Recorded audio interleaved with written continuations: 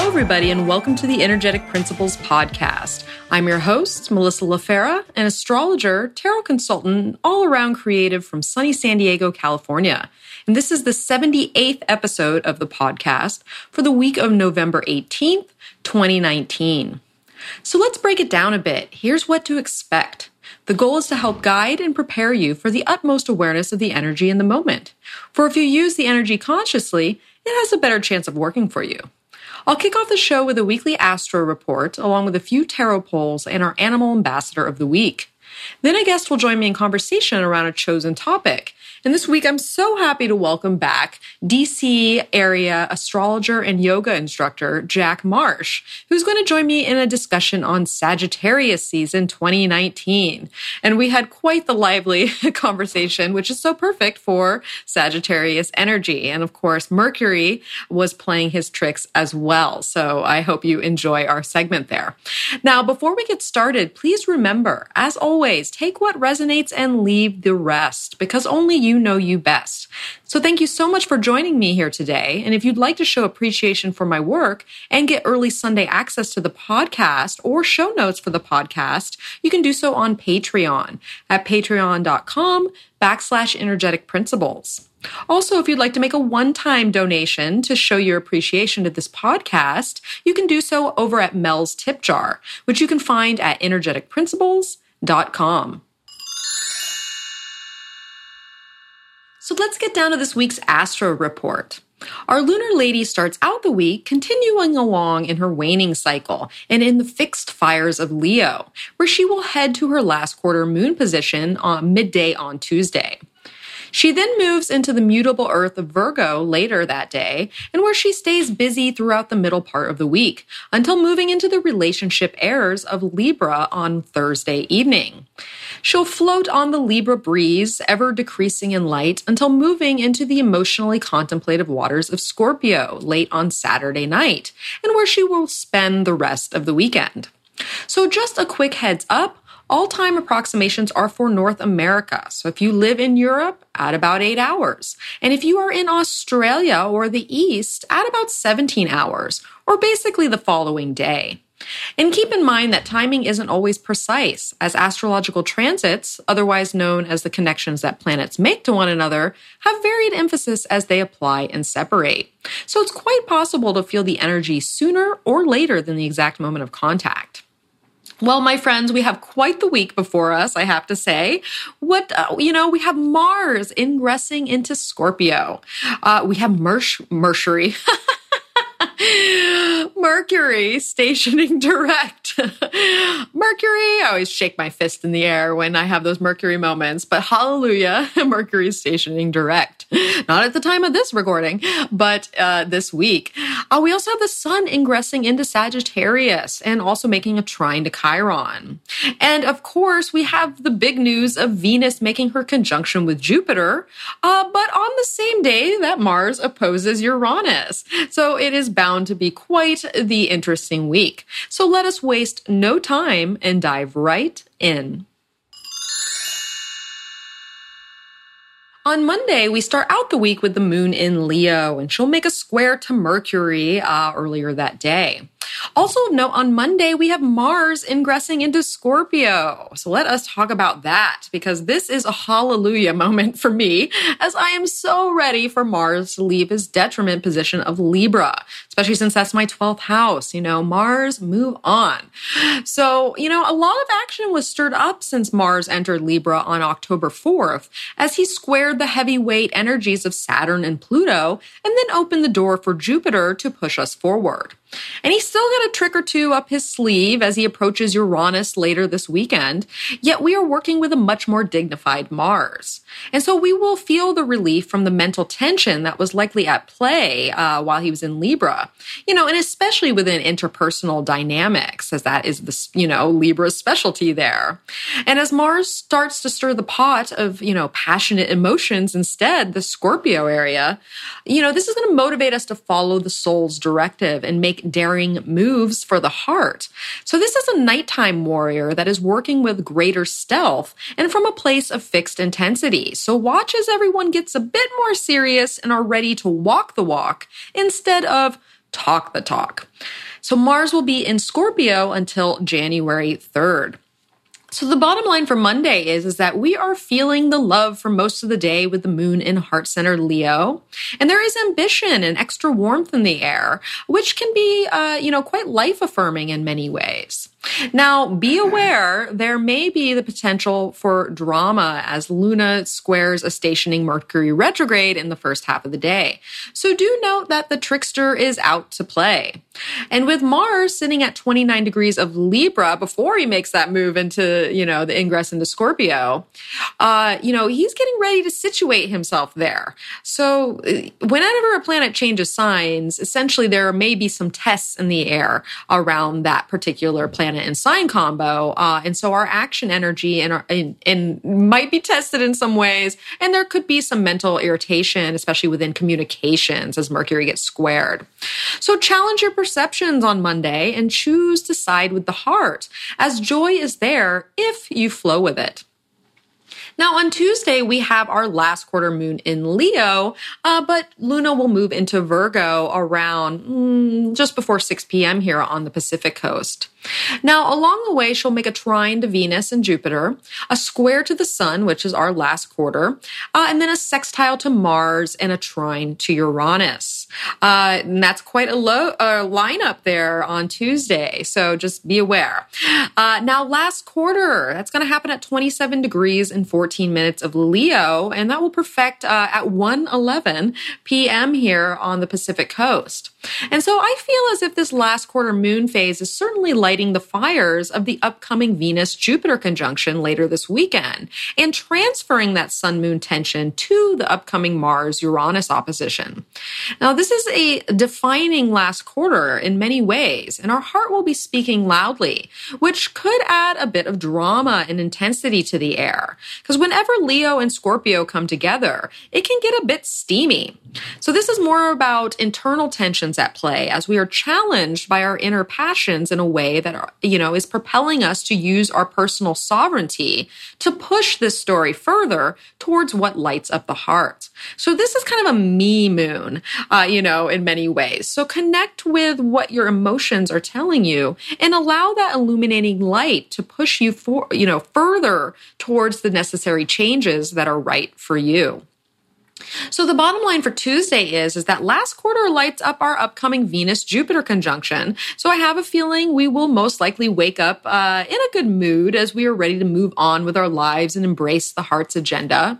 Now, there may be inner tension as we turn the corner, yet that is not going to stop us from aligning our positive intentions with what actions are required of us, as we are now ready to shake our lives up in practical ways that support our innermost passions. So, Tuesday, I have a feeling is going to be a very defining day in many ways.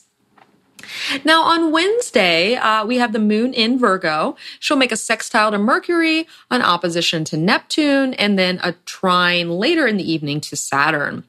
Now, the big news for Wednesday is that Mercury is stationing direct at 11 degrees and 35 minutes of Scorpio. So here is another hallelujah moment of the week.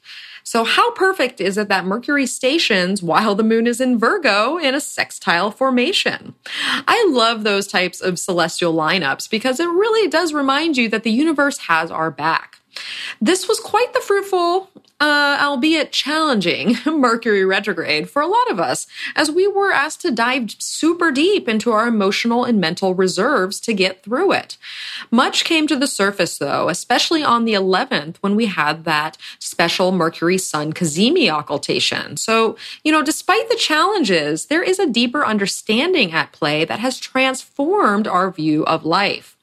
Mercury has done its dance with commitment-oriented Saturn, dissolver Neptune, and transformer Pluto twice now with this retrograde motion. So, there's one more direct pass to go. So this story is not quite over yet. So be patient with the station and really feel into it. Take time for meditation. Let Mercury transfer its message from the underworld, up to you on this earth. For there is new perception of life. Well, seeding into that new perception will make all the difference to help us move forward. So Mercury will not officially reach the end of its shadow period until December 7th, and where we will be officially clear from all the back and forth. Just FYI for a little patience there. Now, the bottom line for Wednesday is that the Virgo moon keeps us busy with a lot of back and forth as Luna sextiles into a stationing Mercury. So double check your work today and make sure all the I's are dotted and all the T's are crossed, because it could feel like a bit of a weird day as trickster energy is at play while the moon is also opposing Neptune. So, take it easy on yourself and try not to push too hard, especially later in the day as there may be less energy at our disposal. So take time in the evening to envision the long-range plan you see for yourself, as I think there will be potent energy at play that can help manifest our visions into reality.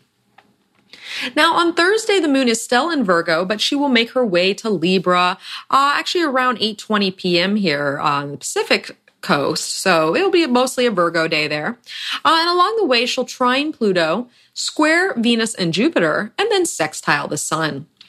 So the bottom line for Thursday is that the upcoming Venus-Jupiter conjunction is highlighted further with our Virgo moon here.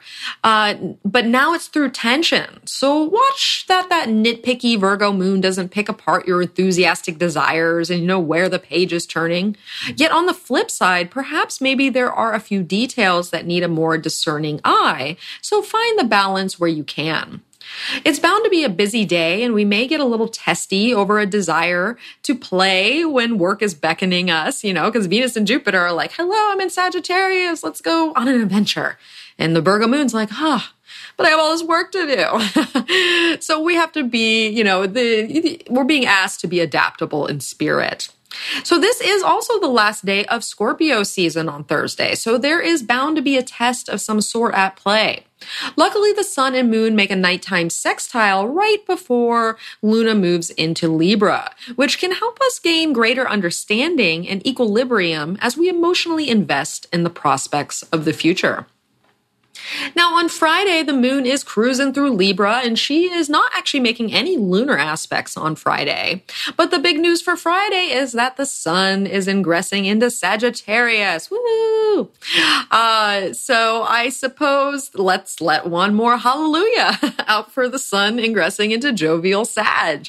So happy birthday to all you Sages, and, happy rejuvenation period to all you Sag risings out there. A breath of fresh air and fiery intention has entered the building, and we are ready to move this party along as expanded horizons are beckoning.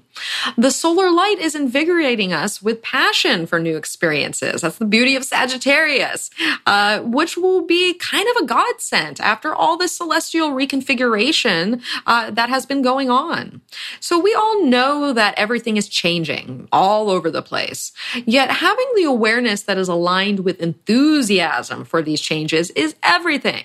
It's like seeing the light at the end of the Scorpio tunnel. So embrace this color that is coming back into our bodies, for its purpose is to get us excited for the next chapter, as the story is about to get pretty juicy come January.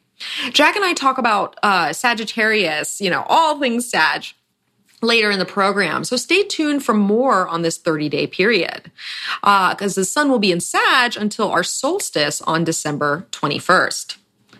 So the bottom line for Friday is that this is a day of shifts as the sun ingresses into Sagittarius while the moon in Libra has a respite of lunar aspects. Ultimately, she is moving all day towards a square with Saturn, though. And even though we are in a bit of an in-between space, we are mentally going over our long-term plans and commitments. We may feel pressure in our stories as we prepare to make big moves and make distinctive boundaries so we can further our recent decisions. Authority figures may irk us a little, or we may have to step up and be one ourselves. So, take it easy, find balance, and cultivate harmony wherever you can.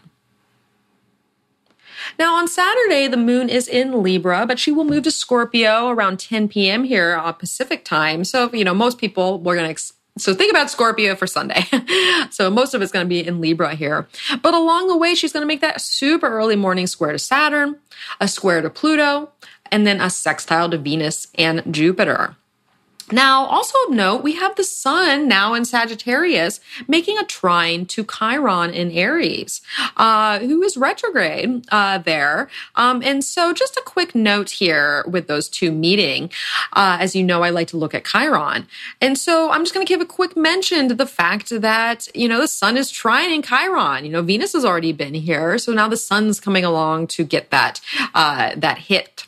Now, it's extra special in many ways because Chiron is actually about to station in just a few weeks' time, which we mentioned in the Sagittarius season segment later on in the program.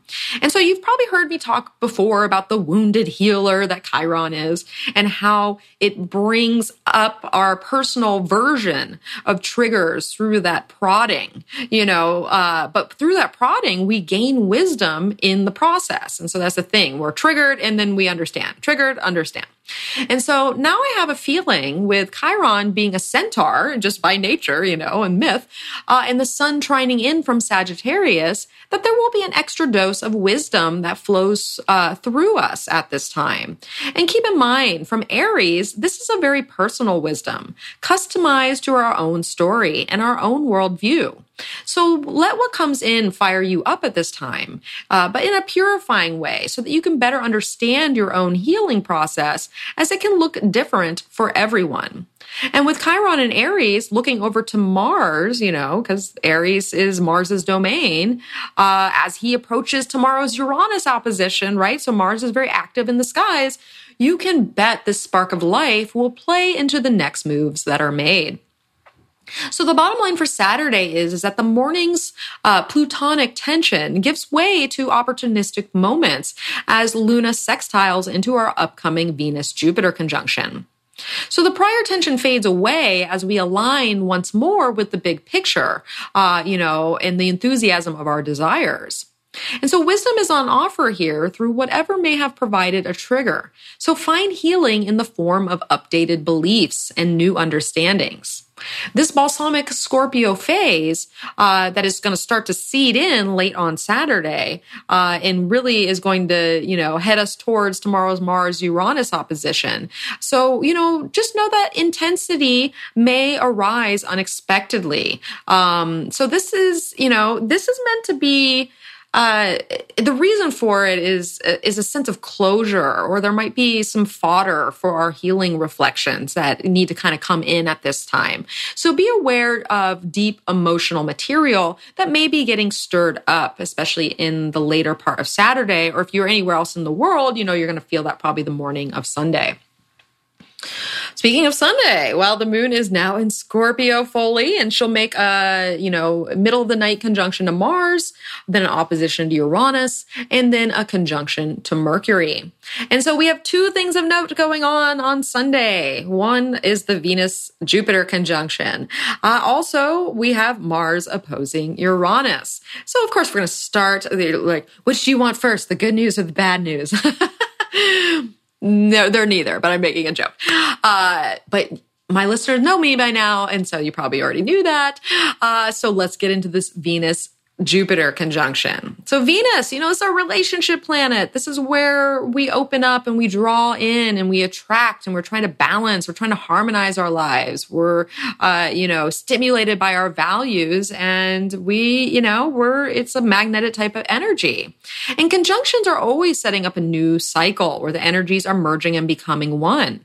And so Venus, our lesser benefic, as she's called, is merging with Jupiter, which is our greater benefic, which Jupiter expands our world vision. It prompts us to grow and it gives movement.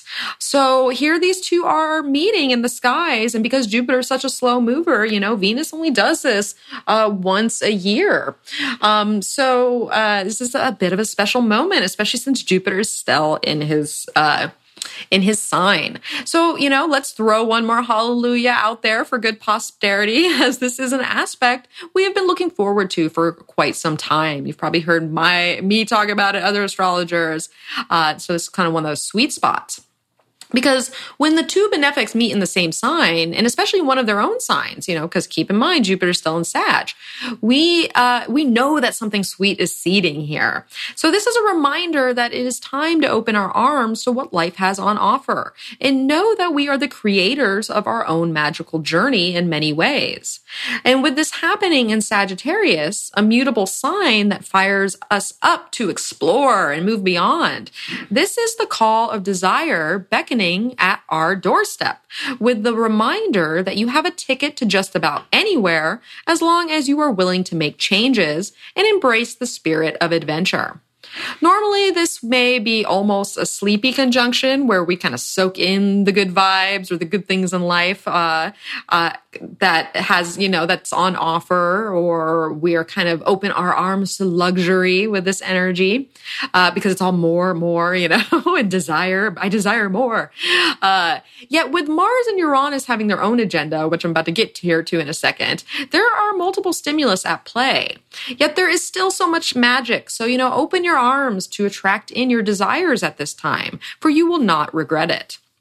Now, Mars opposing Uranus, Mars is our action energy. This is where we assert ourselves and where we drive forward and focus our action and our intentions on with actual movement, And oppositions, these are when we're faced with decisions, where we're confronted with an outside influence, with someone else maybe, or there's a tug of war that's going on inside of us, but we're looking for that bird's eye view. Where's the warrior struggling here and having that tug of war? Well, that's with Uranus.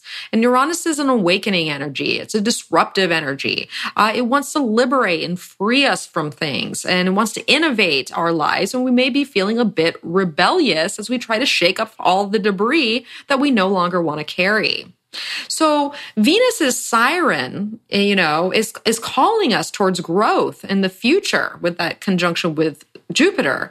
But Mars is picking up his stealthy Scorpio weapon to free himself from any constraining influence that is getting in the way of the independence and freedom that Uranus is desiring.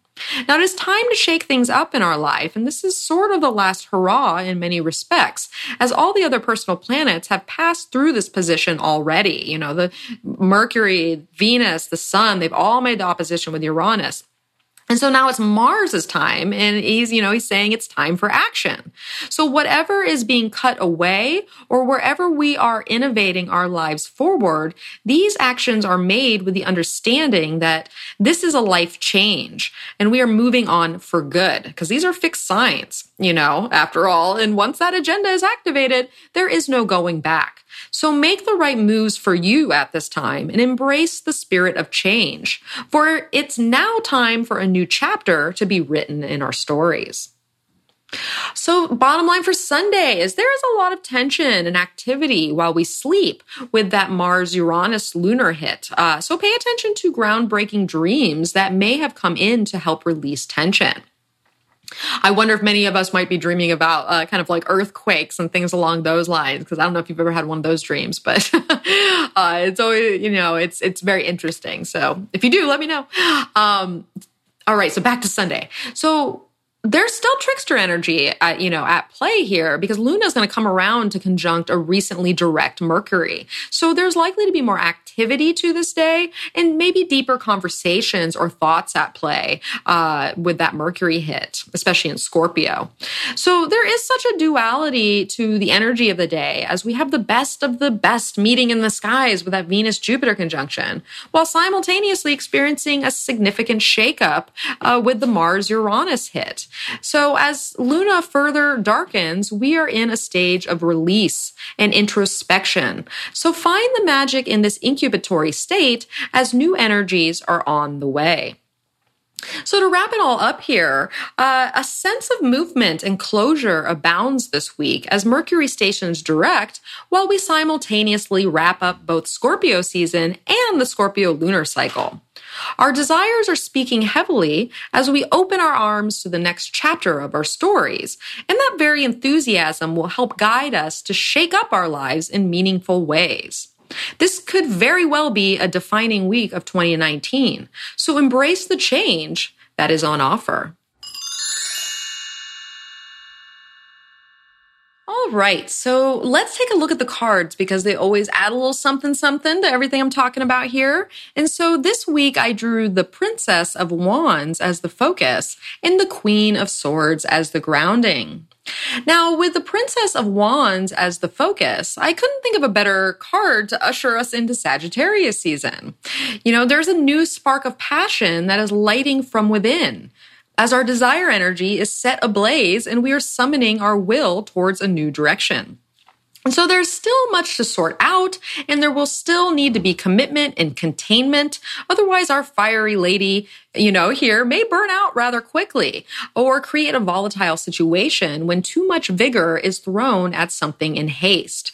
So embrace your ideal passions and that vital spark that is rising up, yet temper that lust for life just enough to keep from being overly reckless or unnecessarily dramatic. Now, with the Queen of Swords as the grounding, luckily I think there will be a solid mental space that is grounding the princess's zest for life, now that new clarity and intuitive hits have risen to the surface.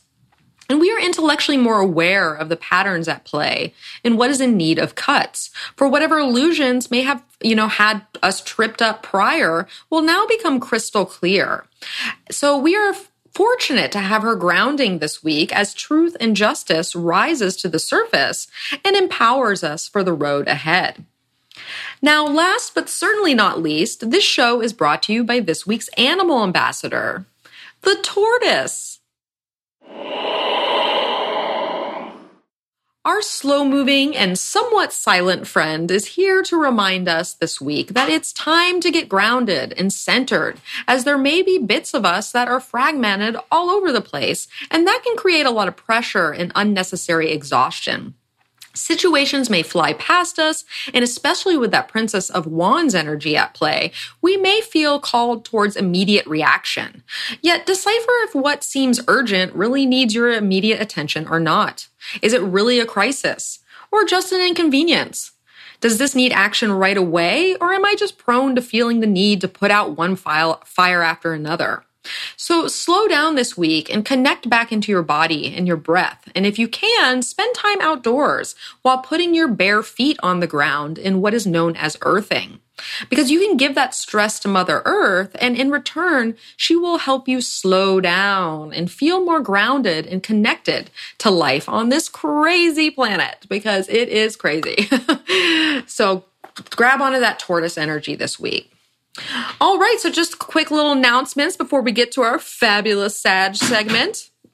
Well, I want to give a shout out to SDAS because we have an upcoming solstice party on Friday, December 13th. So if you are a member of SDAS or you're in Southern California and would like to become a member, it's only $25 a year. You can't shake that with a stick. We are having our solstice party that is complimentary to all members on Friday, December 13th.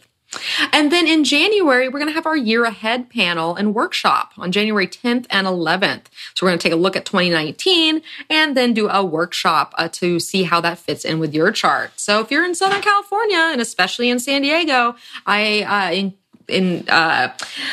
I can't think of the word right now because Mercury's getting me, but, consider coming on out. So you can find more on that at SanDiegoAstrology.com. Now, also, I have a new Astro Storytime episode that came out last week per a patron's request. Katie, you know who you are. I did an in-depth look into the innovative life of Apple Computers legend Steve Jobs, which was fascinating. And I actually ran over a half hour. So this is an hour and a half episode. And his life was fantastic. It unfortunately ended sooner than we would have liked, but what a legend. I also looked at the 30th anniversary of the Berlin Wall fall in the charts when the wall was erected, when the wall came down, and then this anniversary. So that was also fascinating.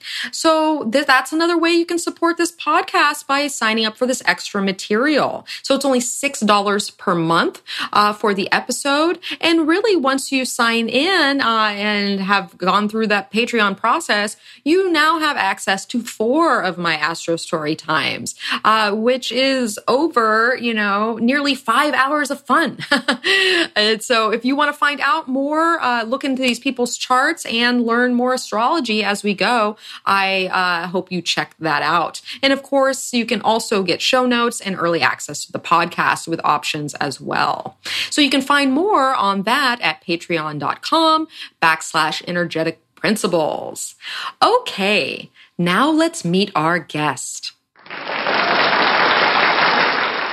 All right. I am so happy to welcome back this week's very special guest and a special guest of many times before. I have Jack Marsh back with me. Thanks for joining me again, Jack. Hi, Mel. How are you today? Oh, I am pretty good. I've got a suspicious baby crying outside my window. I hit record on the podcast and all of a sudden I hear this, wah, which is so funny because I saw some, meme the other day or some list of zodiac signs, and they're talking about like, what would, drive a particular sign crazy or feel like they need to act. And for Cancer, it was a baby crying. How true.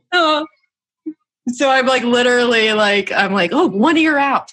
So it sounds like they're in my house. I don't know what's going on. Okay, collect myself. This is the Mercury retrograde moment, right as we start. Mercury retrograde, absolutely. And right now in my location, I just pulled up the chart. We actually have Saturn exactly on the descendant right now, and in the setting in the west on the descendant. So, unexpected barriers to events taking place for my face-to-face relationships, Mel, via Zoom. Absolutely. I know. It's so weird. I've had these weird experiences. I know I'm going on a tangent right now, but it's kind of funny to me. I keep having these weird experiences where something sounds as if it's in my house. And so right now, like my neighbor has a baby. I hear it cry from time to time. But in that moment, in that last 2 minutes that we were speaking, it sounded like the baby was in my house. Now, yesterday I woke up in the morning and I have one of those heaters, like wall heater that's gas and you turn it on, Mm-hmm. And I hear this thing in the heater and I hear this, I was like, what the hell is in there? What am I going to have to do right now? And I'm trying to figure it out, and it just goes, and then all of a sudden I hear this really muffled, tinny in metal caw from a crow. Caw. There was a crow doing something in my heater. No way. And I was like, am I going to have to call a crow removal service right now to deal with this? I was like, how Scorpio season is that? Oh my gosh. Yeah. How Edgar Allan Poe, the telltale heart of crow, trapped within the walls. My goodness. Exactly. So Scorpio. Oh, anyways. Well, before we get into, because we're going to talk about Sagittarius season, it is almost here. There's still some Scorpio left though. And Jack and I will reminisce on that in a bit here. But before we get started, for those who might be new listeners and haven't heard Jack before, let people know a little background on you. Well, my name is Jack Marsh, and I'm in DC area astrologer and yoga instructor, and very recently full-time employee of the Yoga Alliance, which is we're a wonderful 501c charity, and we get to spread yogic education around the world. We're the world's largest association of yoga instructors in 160 countries, and I've been a contractor there for the last several months, and I just got hired in Scorpio season in my Gemini rising 6th house of Scorpio in a 6th house Scorpio perfection year, as the sun moved into Scorpio and Mercury turned retrograde, reviewing all the work I just put in over the last quarter year as a contractor. So the timing works, friends. It absolutely does. And in my Libra, well, the ruler Mars, my planetary Time Lord ruler of the year, was in Libra, or has been in Libra, of my 5th house of things that I love and creative projects, like super duper. The clock's always on time, isn't it? Mm-hmm. It is. It's always on time. Who are we kidding? Yeah. We try to push it forward. We try to push it back, but it's always right on time. Absolutely. But and so I'm actually entering a job where part of my paid job, and this is incredible, involves aspects of dealing with both Ayurveda or Indian traditional cultural medicine and Jyotish or Indian astrology. I will be able to, for my actual line of work, explore Jyotish, which is something that will be a totally new topic. But what I do know is Western astrology, and part of my job as it is knowing what Eastern astrology is like, what it is not. And so by knowing Western astrology, I'm actually very able to read for pop astrology, entering yoga curriculums, which is actually something in my position that I'm supposed to be editing out. Super duper funny to me, but at least I know what it is to know what is not from the Eastern yoga tradition. So I actually get to then as well explore, finally, this has been sort of like a years leading up to it, whole different area of the world of astrology, like finally get into Jyotish and for my job. How awesome is that? And so that's such a testament to hear, Mars was moving through your 5th house of, that good luck sphere, right? But it's funny because it was coming up as, Mars is squaring Saturn, Mars is, squaring Pluto, sextiling Jupiter. But, you had that good luck gift come in through the tension of even seeing what you've brought forward thus far. And the fact that you love the work, and even 5th house is very much connected with, kind of sport in itself, which yoga can definitely fit in there because it's kind of got that connection too. So, let's give a big hand. Thank you. A big two hands. Merci, Mel. And Mars is in my 10th house of career in Pisces as well. So this year was definitely going to involve my public persona and career, even though my midheaven, I'm using a whole sign system here when I speak. Even my midheaven is in Aquarius. The 10th house for me as a Gemini rising is, of course, Pisces. And then I also had Mars in Cancer at my solar return. And so it connected all those water houses for me in my places of career, work, and finance. And I actually am, for the first time in my life, totally feeling independent and secure because also of benefits, which is a huge thing. And it is a huge issue in our country. And I have lived over the last several years being a contractor, doing interior design work and doing professional home staging, and then getting into working for the Yoga Alliance first as a contractor. I've experienced the need to live as someone that does not have benefits in the United States very profoundly. And I had never had a health incident in my life until, guess what? Like right before this year, one health incident at the end of my last year of birth. So my previous year, perfection year, I had my first health incident ever, and then it moved into this year, and I've had a whole health journey with this whole Mars 6th house Scorpio perfection year. It's been both about the career development and about the health.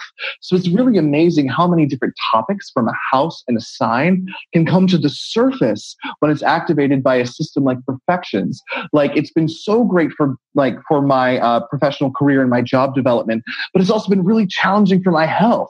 The whole journey of working hard for Mars, but Mars also, he's always going to bring challenges. I think Rick Levine is the one that has said recently, I was listening to one of his great talks, love Rick Levine, but he was saying that his modern interpretation of why the old school benefic planets are Venus and Jupiter and the old school malefic planets are Saturn and Mars are because his interpretation of the word benefic means they're easier to dance with. Like it's easier for most people to understand how to dance with Venus and Jupiter and make it work better. But it's harder to learn to dance with Mars and Saturn. But when you learn how to dance with Mars and Saturn, it's like the Olympic high diver that can do the crazy trick and land the perfect dive. It's super technically challenging. But when you do learn in your life to work with that Mars and you do learn in your life to work with that Saturn that you have, then you can do amazing tricks and land it succinctly. But it's much harder to learn how to do that. And it takes more time. Yeah, more time, more practice, more endurance, more perseverance, because you have this goal in mind and you're going to flip 5 million times, maybe hurting yourself in the process. But when you get there, it is mastered and it is perfected. So that's so interesting with the whole 6th house journey that you've been on. I'm getting like a sneak preview basically because I have a 6th house perfection for my next birthday, which I have a Mars ruled 6th house as well. And not going to lie, well, I swear I can time. Because I'm a Scorpio rising, I have a 1st house. So basically the 1st house and the 6th house are ruled by the same ruler, which happens when you are Scorpio rising. And I mean, I can time when I'm going to have a health issue down to the T because Mars comes around and it just sets the whole thing up. And so of course I'm looking ahead to 2020 and I'm like, are you kidding me? I'm going to go into a 6th house perfection year. Mars is going to retrograde in my 6th house in Aries. And I'm like, I'm hoping for the best. That's all I'm saying. But I know I've been there before and, it brings up a health. I like how you said health journey because let's be honest. That's what it is. That's what it is. So I'm crossing my fingers, but, I'm also prepared because, so. Well, that's fabulous, Jack. Thanks for sharing that. Yeah. So that's part of Scorpio season, right? Because part of Scorpio season, absolutely, Mel. The deep dives as well. It's amazing the layering of symbology, deep dives into both health and sexuality for those that are both in and out of relationships, your own relationship to sexuality itself, the whole other-sidedness to Scorpio, the thinning of the veil surrounding Halloween at the beginning.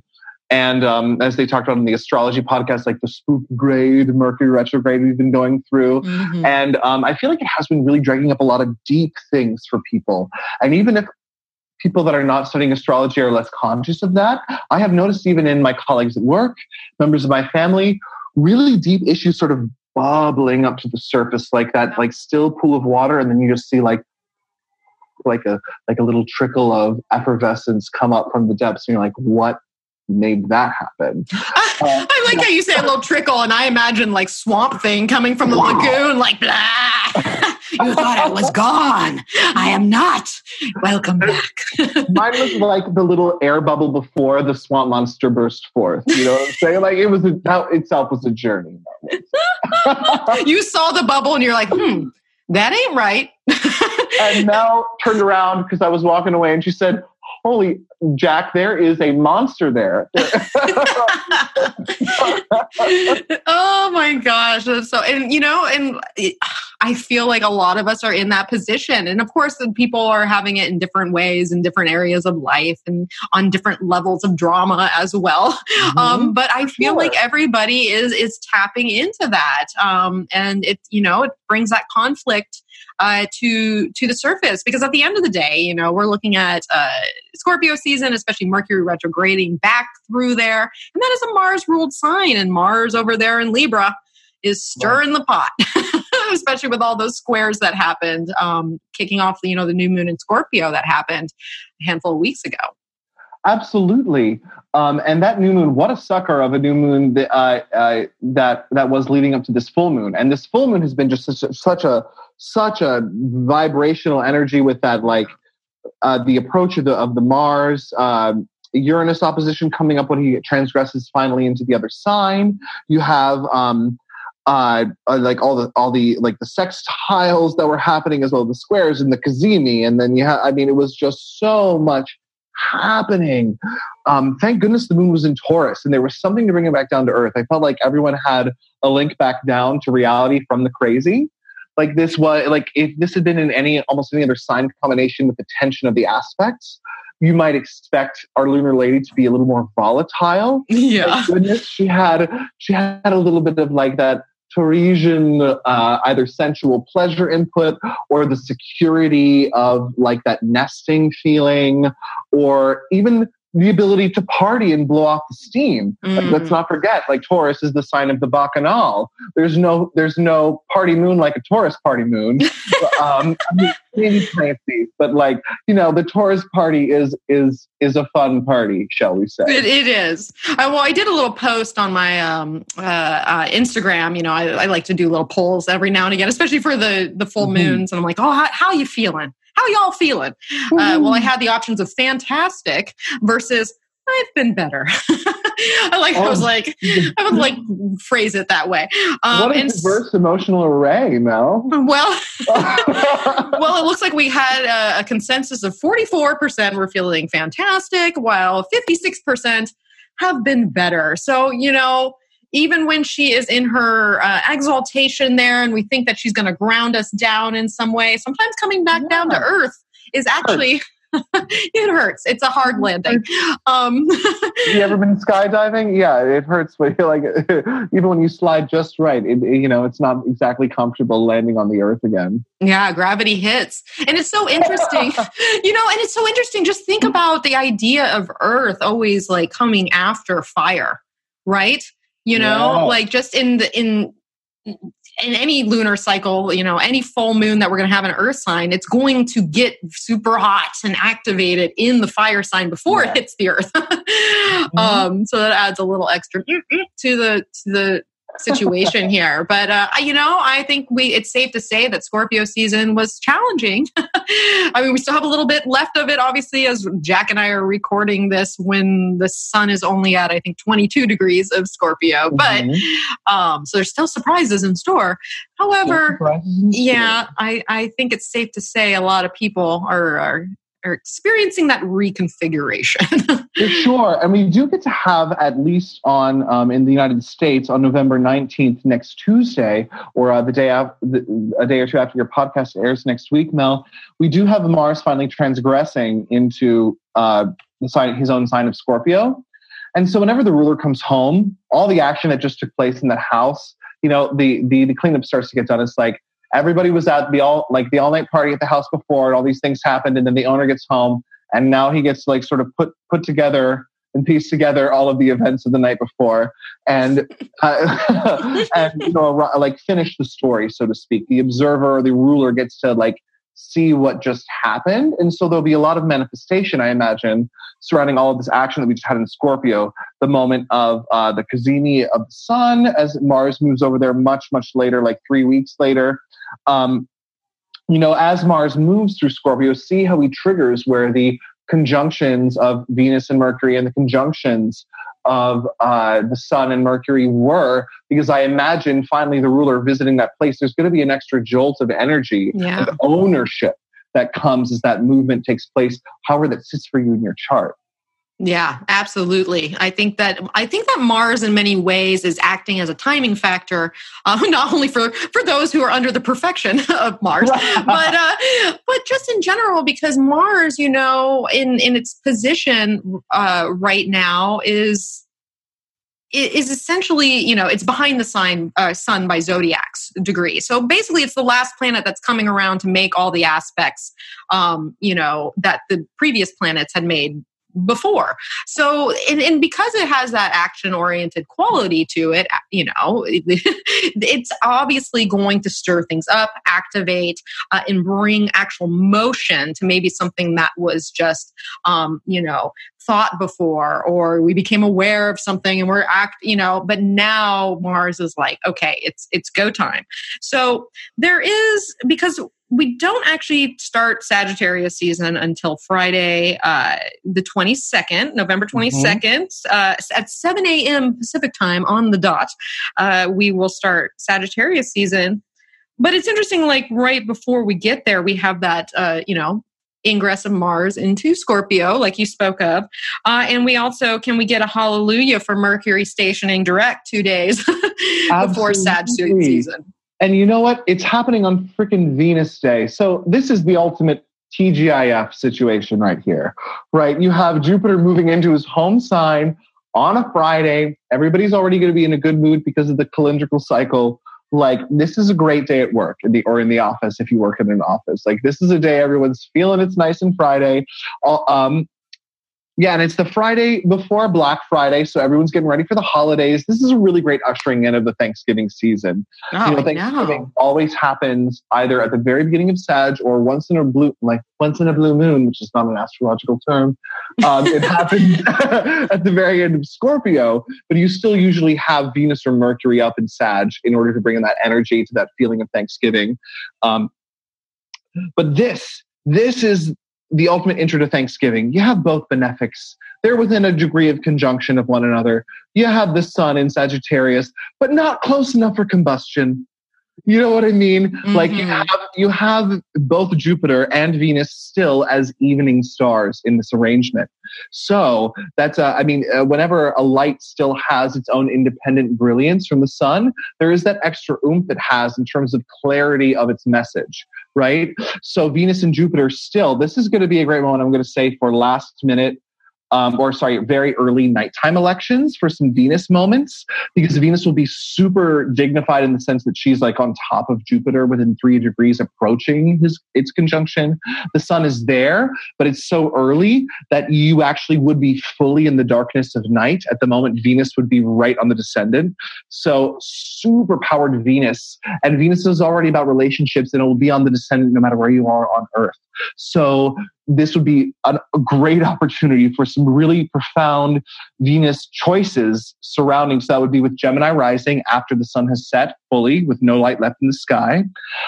Some really great moments in that very beginning of Sag season to make choices or put forth prayers or intentions that would really help you to bring that principle of wetness, of rejoining with others into the descendant or into the core relationships of your life. So if you have anything that you've been really fighting about, or you need to find beneficence and understanding and joining peoples across seemingly impossible barriers, like the classic Romeo and Juliet tales, like that feeling of epic reaching despite star-crossed odds, this is the time to do it. It's going to be the best time to do it for a while as Jupiter is about to move into Cap. But what a beautiful combination of energies over there in early Sag. Early Sag, where it's at this year. Well, it's interesting because, we have this lovely Venus-Jupiter conjunction. And by all accords, I am signing myself up for that beneficence. But it's almost like this interesting joke that is played as Mars is opposed Uranus the same day. Right. And so that, but I like that in,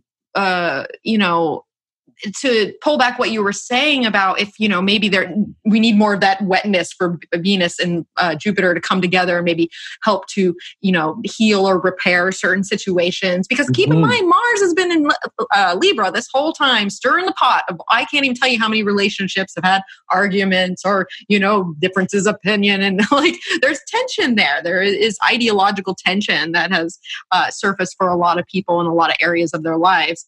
Right. And so that's an interesting factor of the two coming together there in early Sag season, because we have to keep in mind there is. So basically, what we're going to do is we're going to go through this season kind of on the moon quarters, because I thought that might be a good way for us to look at just the overall, because, so much energy is obviously produced between the sun and the moon as our primary luminary, our only luminaries, to be honest. And we don't really lighten anything up as the sun here. But, there are different flavors to the cycles of the moon. So I thought it would be best if we kind of looked at the transits in relation to just how the sun and moon were getting along at that particular time. But what Jack and I are talking about here in this Venus-Jupiter connection, this Mars-Uranus connection, and also the sun will trine Chiron at that time, November 23rd through November 24th. So basically the first, leading up to the new moon that's going to happen in Sagittarius on Tuesday, November 26th, we basically get this end of, a Scorpio, lunar cycle that is wrapping up its own agenda with this, incredible conjunction, this like electrifying opposition. And then Venus moves into Capricorn before we even get to that new moon in Sagittarius. So there's a lot of like in between like energy, I feel like, before we actually get to like the Sag of the Sag, Yeah, absolutely. And so I think that one of the most effective times that we'll be able to utilize the energy of that Venus-Jupiter conjunction is actually right at the end of Scorpio, because you have the moon still sextiling through the sign of Libra to that joint force of conjunction. So what an amazing, and we got to be careful about angularity here when making choices in those early Sag days and the end of Scorpio days, because whatever is actually more present or angular at the time of motion is going to really determine the effects that you experience firsthand. So by making Jupiter and Venus more angular on the ascendant, descendant, or midheaven IC axis is going to be crucial to harnessing that energy, because from the angle of beneficence and those energies working together, the additional effect of Mars and in his own sign of Scorpio strong at night, opposing Uranus, could very well enhance the energy of Mars in a way where you can stand in your truth and choose how you want to be free, rather than in the light of day, perhaps making an irrational choice of ego and losing yourself from a context that you'd rather be made more whole with because of the overly ambitious nature and self-blindedness of Mars. Yeah. Yeah. Well, and that's, because that's the thing. And that's a great point, especially if you're kind of electing to do things loosely, unless you're really getting in there. But, if Venus and Jupiter are going to be on the angles, around 23rd, 24th of November, we're probably looking at a nicer outcome because you're going to have that Mars Uranus element kind of tucked away in cadent houses versus, if you end up doing things with with Mars and Uranus in opposition and on the angles, you're probably going to get the fireworks that maybe you were initiating anyways, but they'll just take on a little bit more of a. We want to get the nicer Venus-Jupiter side. But that's really what I was seeing these two put together, is because, like I said earlier, Mars is coming around to the Uranus opposition that everyone has been through thus far. So now it's like, I just imagine like someone flipping a table, getting mad and flipping a table and like all the dinner table or something. It doesn't have to be that dramatic, but just the idea of it, because it's come to this point, right? You're feeling that Venus and Jupiter and Sagittarius. Sagittarius is that independence. It's that freedom. It's that, an optimism of what is possible. And then Mars is like, well, damn, I better make some changes. I got to, upset the apple cart in many ways in order to get this ideal Sagittarius vision that Venus and Jupiter are just like, luring you in like a siren, like.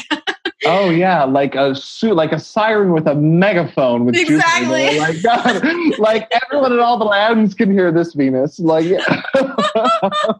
from far and wide, like from Sagittarius likes it. The Pied Piper's got a mic, y'all. Like yeah, exactly. Yeah, for sure. My goodness. So that's the very beginning of the season. We have a ton of energy. It's honeysuckle sweet, and it's very rarefied. And actually, my sister will be in Vietnam at this time for a wedding. And when I asked her, I was like, why this day? Why will you miss Thanksgiving? Because Thursday's approaching. She goes, oh, well, the Vietnamese fortune teller said it was a very auspicious day. And so this is a year ago. So I pulled up the chart and I was like, oh, it's the day of the Venus-Jupiter conjunction in Sagittarius. And the Vietnamese fortune tellers are telling them that this is the most auspicious day this year to get married. So it's just like all cultures with the different systems. There are certain things that unify them, and the planets are definitely some of those. Across all cultures, the cycles of the planets enlightened the way they interpreted their gods and goddesses. And Jupiter and Venus have been universally interpreted as being like super great.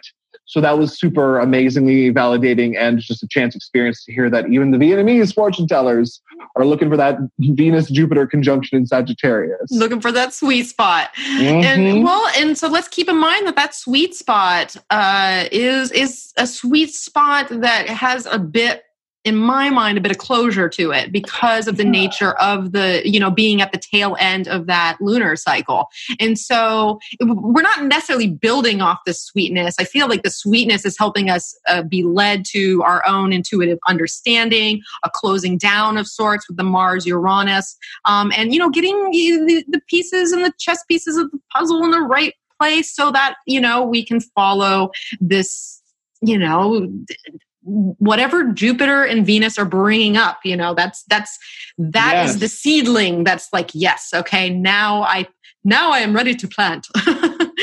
Oh, absolutely, for sure. And they're in late, and just to play along with that, Mel, they're in late degrees of the sign. Yeah. So they're already moving on to like the next idea, but they're not anaretic yet. They're finishing comfortably what they're already doing in a magnificent way. But it's not the point yet where people are getting anxious about goodbyes. It's like the comfortable space after the climax where you're still enjoying the fruits of your labor. Yes. And so that's a really amazing part. And I feel like that energy is super empowering for the Mars-Uranus opposition as well, because if you can decide how you want to stand independently and fresh in this new energy, how you want to stand in your newfound freedom, then your choices of ego will probably be much more clear than if you haven't given yourself the higher perspective clarity of where do I want to go from here. Yes, that makes a lot of sense. And especially, I'm just thinking of like kind of the tarot associations within these like particular degrees, because, that Venus Jupiter, and I totally agree with what you're saying, they're at the end of Sagittarius there. So this is, there is a lot that has led up to this conjunction in its own right. But the tarot card for that, in that particular decan is the Ten of Wands.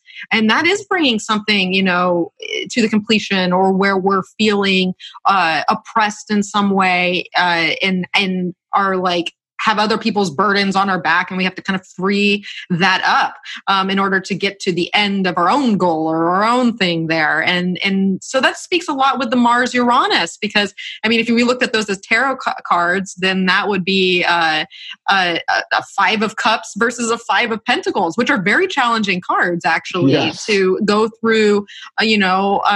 There's emotional changes that are happening. We're letting go of things that maybe once made us happy before, but now They just don't sit the way they do, or they don't bring us the abundance, or they create worry in our life or whatever. So there is that, and paired with the end of a lunar cycle that is wrapping something else up too, because really, the new moon at 4 degrees Sagittarius on Tuesday, November 26th at 7:06 a.m. if you need the time, Pacific time, that essentially is kicking us off into this mutable lunar period that, if we're honest with ourselves, is really setting us up for the lead into the solstice and the magnanimous eclipse season that is coming for Capricorn season.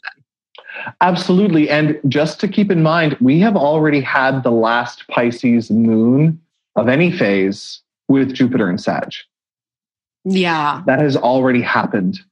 The Jupiter moves into Capricorn less than 24 hours, or just about 24 hours before, Jupiter moves into Cap less than 24 hours before the moon moves into Pisces for the next time. So this is going to be a Pisces moon like we have not felt in quite some time. But that being said, it will, for the first time in a while, be forming sextiles to Jupiter. So this is one of the gifts that I think, here's the genius schema of rulership in the zodiac from an ancient perspective. The moon gets help from Jupiter when he is in Saturn's signs, one of his most challenging signs in Capricorn. The moon gets to sextile Jupiter from one of his home signs, no matter which of Saturn's signs Jupiter is in, right? Mm-hmm. So when the moon moves through Pisces, it gets to have the opportunity to sextile with its sign ruler Jupiter in Capricorn. And when Jupiter eventually moves into Aquarius, the moon gets to sextile Jupiter from Pisces when the moon moves through Capricorn.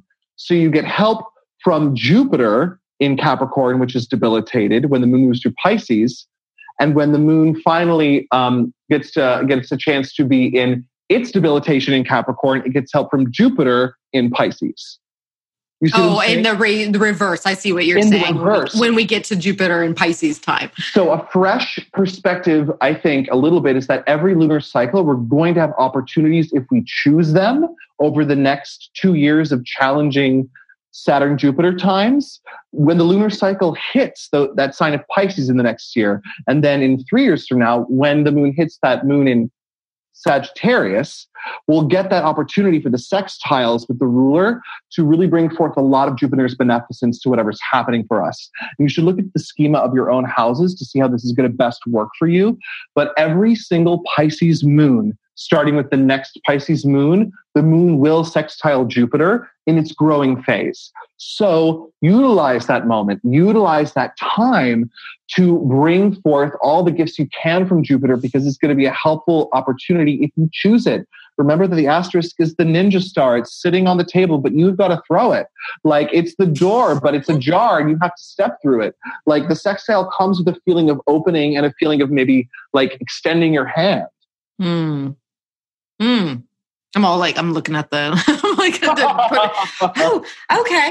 No, that makes a lot of sense though. And then ways that we can use the moon Jupiter, because the moon, basically what you're saying is the moon Jupiter relationship is going to change in many ways, especially once Jupiter moves into Capricorn. And that's kind of one of the big, news of Sagittarius season, because I feel like Sagittarius season in many ways, even though it is a mutable sign and it is that double-bodied energy, I feel like it is an in-between zone in many ways as we're getting to, kind of the meat of what's going to come here. But one of the bigger factors at play within this season is that ingress of Jupiter into Capricorn, which of course I will do an episode on, shortly here, because that'll be big news in the astro circles. But, that is a totally different flavor of Jupiter from moving from his sign in Sagittarius to that that fall position in Capricorn. But we're not quite there yet, because we're getting there, and that's going to be basically from the new moon in Sagittarius on November 26th through first quarter in Pisces at 11 degrees on Tuesday, December 3rd. We're talking about a week time there. That's kind of a lot of the meat, actually, of Sagittarius season. It is kind of in this buildup to even get to first quarter in many respects. So let's pull back to our new moon here in Sagittarius. And before we even get to the new moon, let's take a minute, because I know we might have skipped over this, assuming that everyone just knows all about Sagittarius. But let's talk a little bit about Sagittarius as a sign and kind of seed in our new moon predictions with that. So, Jack, what do you think of when you think of Sagittarius? What comes to mind? I think of expansion and enthusiasm. And I think that, we lost Jack. He, all right. We'll have to find Jack again. So I'm going to put it on pause. Be right back after these messages. All right. Well, we had a little Mercury retrograde moment there where Jack's computer decided to say, hasta la vista to this conversation. I'm out of here. Right as he was talking about the expansiveness of Sagittarius, the computer was like, I need freedom. I can't do this any longer. Oh, yeah. Absolutely. And when we started, Saturn was right on the descendant in my location. So there was going to be some kind of barrier for sure. A little muffling of the sound, a little disconnection of the peoples, the wall going up. The babies. Absolutely. the babies, all the disruptions, the barriers of sound, both sound and not sound. Woof. So Sagittarius. Sagittarius is definitely, it's Jupiter's sign, right? And so Sag and Pisces, as Sag and Pisces have this visionary quality to it, right? Because Jupiter is considered the spiritual teacher or guru in Jyotish as well as in Western astrology. And there is this element of sight connected to both Pisces and Sagittarius, but for Pisces, it's more like the inner sight of the dreamscape and the auric vision, perhaps. And in Sagittarius, it's the clarity of the prophetic vision, right?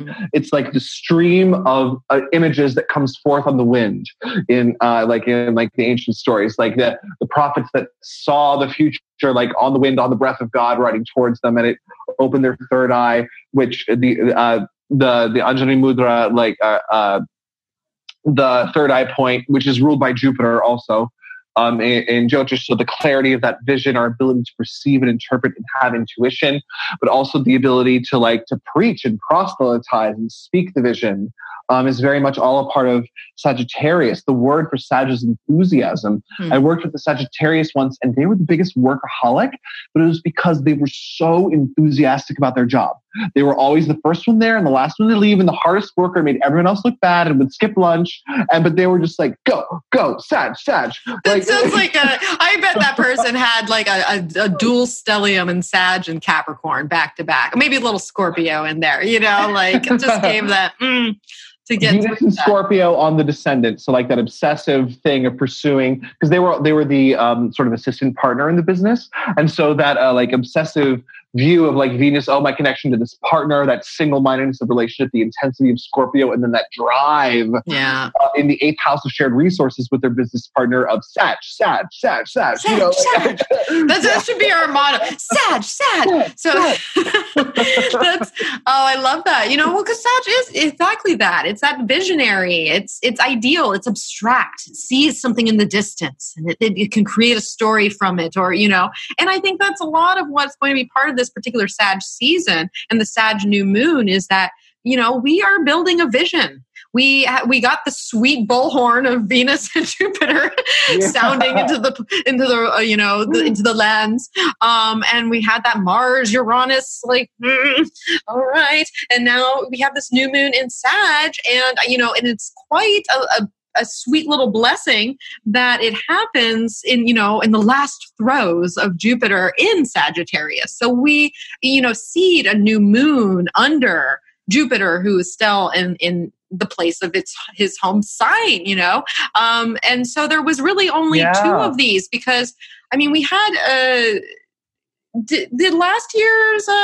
Sagittarius new moon coincide with I don't.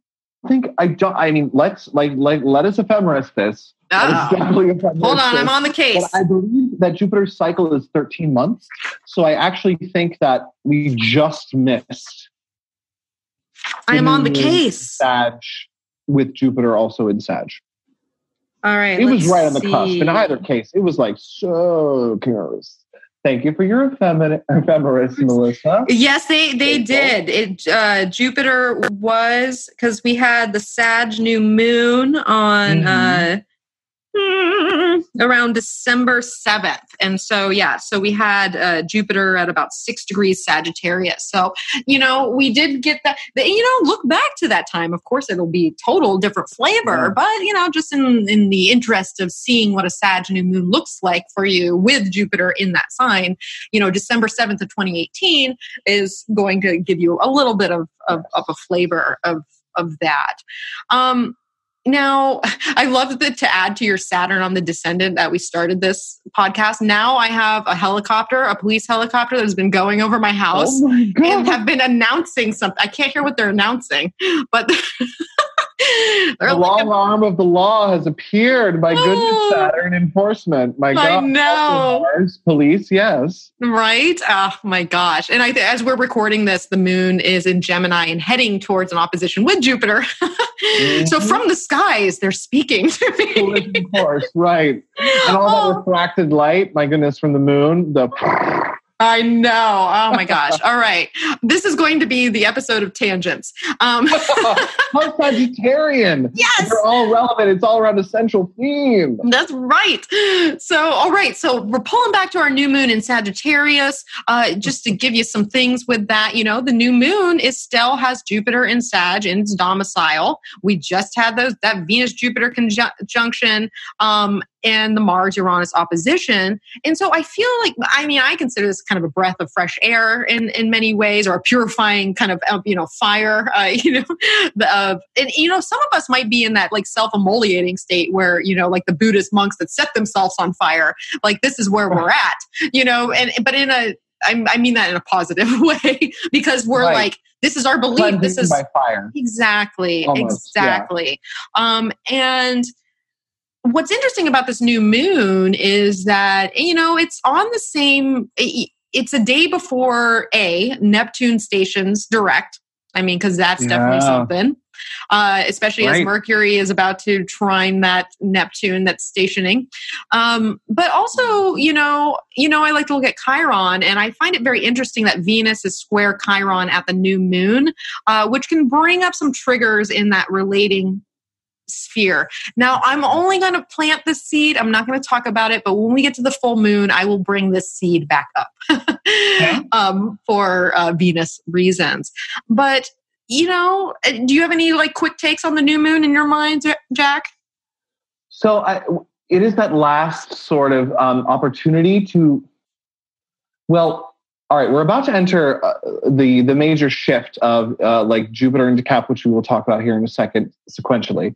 But it feels like this is one of the best moments to look at what Sag means for you in your chart and for you in your life, and see where you've come to a point of really satisfied culmination, or at least a really ripe culmination. Even if you haven't felt satisfied, something has grown ripe and plump and is juicy, and it's ready. But it's like about to fall off the vine, so it's time to pluck that fruit and move on to the next project. And this is that moment to do it really successfully, to like have your fruit and get the next one too, right? So that's my thought about this new moon. It feels very juicy to me. Juicy. And it might have been a fruit that's been ripening since that last new moon we were talking about, when Jupiter, and that's a possibility. Or even looking back,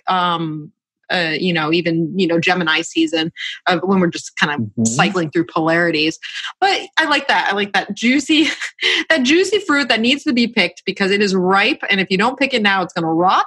And it's time to move on. So pick your fruit, get it while you can, and get ready to move on to the next, because, we kick off this new moon, and then basically Neptune is stationing direct, which is interesting, especially with Neptune being so caught up with Jupiter in its own square within all of 2019. And the fact that Mercury, and because this is the piece now, is we'll get off this new moon in Sagittarius. Neptune's going to station direct the next day, on Wednesday, the 27th. And then on Thanksgiving, on the 28th of November, basically Mercury is going to come back now in its direct position and make its third trine to Neptune, its third sextile to Saturn. And then, of course, in the next couple of days, it'll go on to move through its third sextile with Pluto. All while Venus is getting a trine from Uranus herself. And so that speaks very Neptune to me. And so just FYI, anybody that has mutable planets in, Gemini, Virgo, Sagittarius, Pisces, around 15 degrees, give or take, you're going through a Neptune transit, and it might get a little blurry around Thanksgiving for you in many ways. But what's your take on that, especially the Mercury piece of going back and forth from these positions? Absolutely. The whole Piscean thing, at least within the United States, it's well timed around Thanksgiving in the sense that it could be an opportunity to really meld and mesh with your family or the people that you are. Maybe if you don't choose it, if you're like sort of forced to be with around the holiday season, it can definitely, Neptune brings the wetness. It is the ultimate bringer of wetness, and in fact, too much wetness. But if you're coming together for an event where a lot of people want to save face because it's supposed to be a joyous occasion and there isn't the pressure of giving gifts like Christmas, Neptune's all there for the glamour and the wetness. Like, bring forth the best face to the party. Bring forth your, all of the vagueness of how well your life is going to impress people. Like, I'm saying, like, hey, it's a great thing for being with family and having fun and lightness.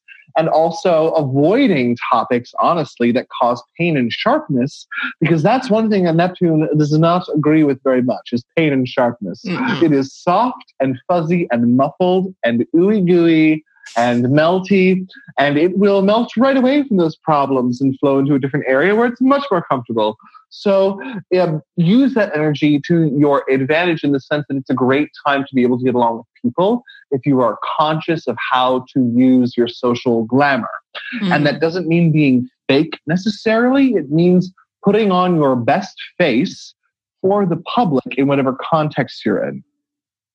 Yeah, no, that makes sense because, like that put on your best face, because, that's the trick with Neptune, is that it is a face. It's a mask of sorts, or it can be illusion, or this is what I'm putting forth now. But, like a chameleon, it might change as, the situation changes in many ways.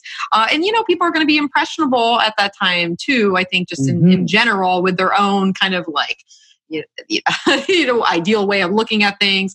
We have Venus trine Uranus that same day. And so, and it might be the fact that we have a different face to share to our loved ones by that point, especially since the Mercury's been going back and forth over this, crossing these activation points in the trine. Absolutely.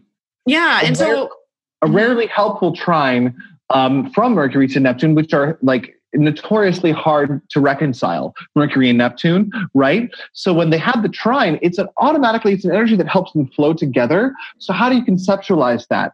And I think that using the mutability of both of them together is how you function best with a trine with Mercury and Neptune. You allow yourself to take on the shape of the context at hand. You allow yourself to communicate. It doesn't need to be, again, false, but part of the gifts of the mutable signs and the mutable planets of Mercury and Neptune are the ability to communicate your emotions and what you mean. So allow your external form to take the shape of what your heart and your mind intends. And that might not be how you usually behave, but if it actually means that you communicate your emotions of your heart and your higher philosophy and mind better by taking on these different shapes, then so be it. If people get it better because you're being different than you are usually, that's a gift to both yourself and others. I love that, Jack. And especially because Venus is trining Uranus at that time. So it is a different you. It is a different face. It's a different way of relating. It's a different way of being receptive to what is around you, and taking that in. So, I think it's going to be a quirky Thanksgiving, to say the least. And and the whole Black Friday thing that comes after it, as basically Black Friday has Mercury sextile Saturn that day. So that's an interesting, and it makes me wonder if people might take the opportunity to be, pull that back a little, because Mercury is the planet of transaction, essentially. Saturn is the one that it can be, pull back and constrict and maybe, not engage with that as much. And we know. Yeah. And we know that, and I feel like last year it was like this too, where there wasn't as many, like people weren't stomping down the doors. Because I think as we go into this new period and all this reconfiguration that's happening in Capricorn, we as people are having a new relationship with the purchase of things and being consumers, and and so I don't know. I wonder if that will color Black Friday a little differently, and especially with Cyber Monday is going to be when Jupiter moves into Capricorn. Oh my God! So Jupiter moves into. You can't make this up, Mel. You just can't. Woo!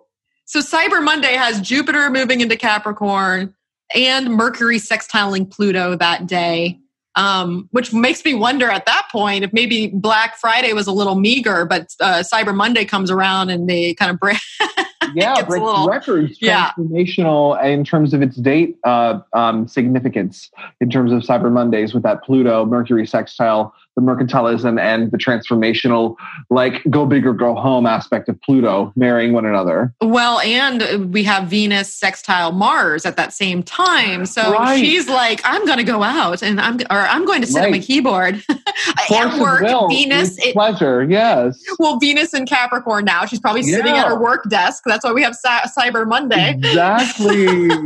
Like, I'm just going to use my lunch break to order everything off Amazon. Like, exactly.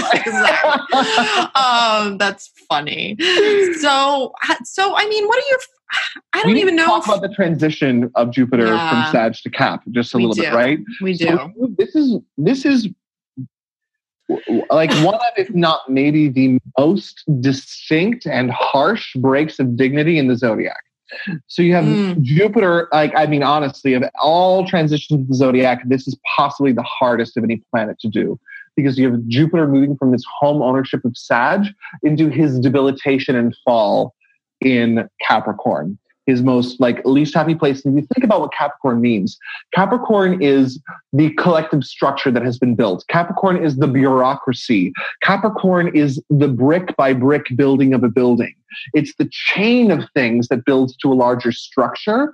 And it's hard to pump a ton of energy through a massive chain of things without blowing it up. Yeah.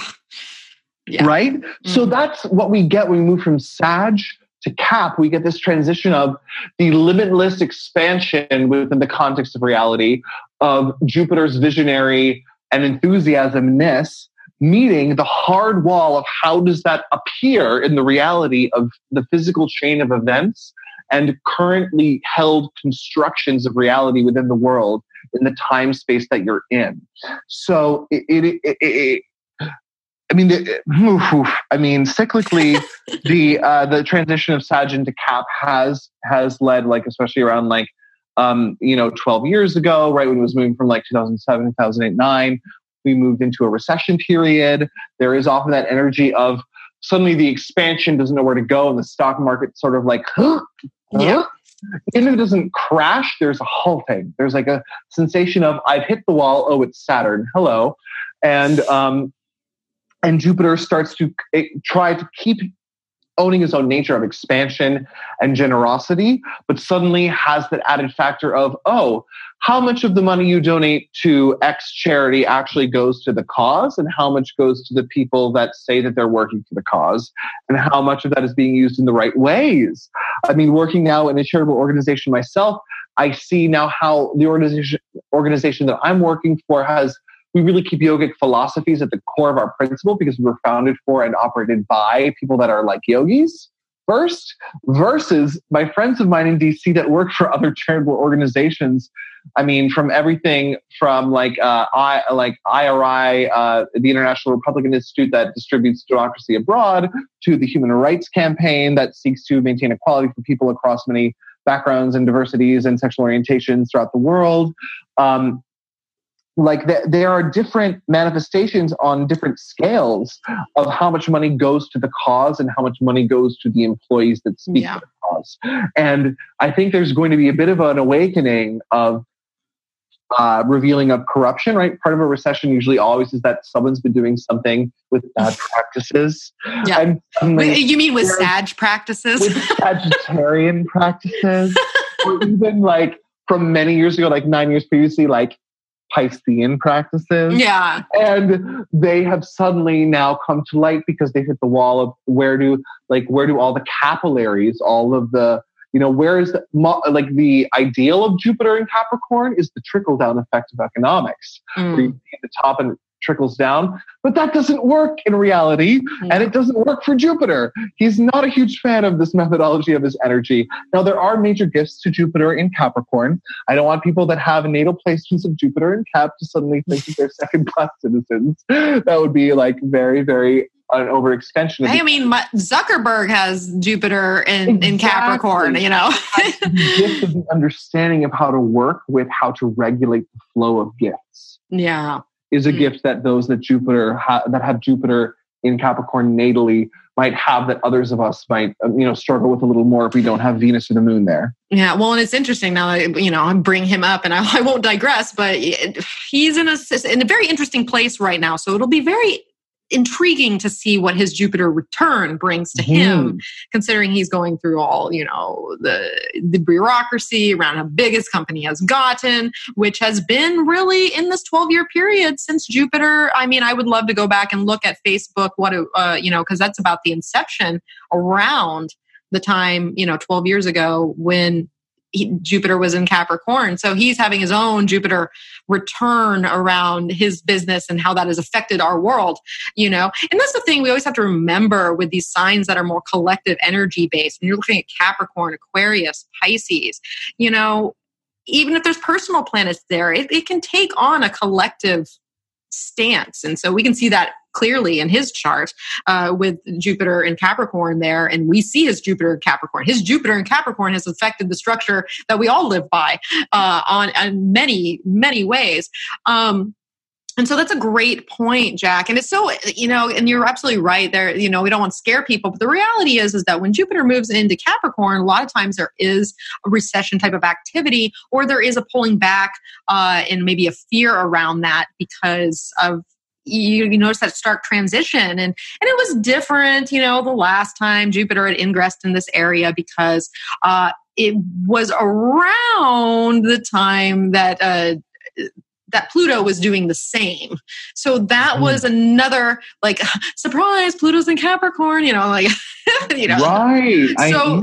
But, we're like, oh, but that's when Pluto was ingressing there. And I'm like, well, yes.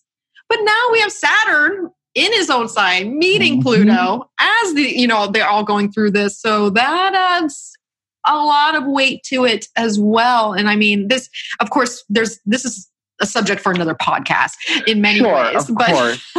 But you do have what you're speaking to is that you have Pluto, the source of transformation, of blowing things up, of making things like visibly huge in a transformational aspect, meeting the reality of the wall, the reality of what this world can contain within its structure of 3 dimensions of Saturn, meeting with the expansion principle of what we hope, and the source of all wealth. Jupiter is a source of wealth. Venus is what we value and how we assign value to things, but Jupiter is abundance of wealth. And so you have the source of wealth and an effusion of abundance, like an excess of abundance, moving into the same sign where there is transformational healing on a broad scale and the reality of the wall in its own sign of hardness of the wall. And the force of, wealth is in itself debilitated. So you have a very hard reality against a very hard hose. And sure, water can break down a wall over time, but if all you have is a sprinkler, you're going to be there for, right?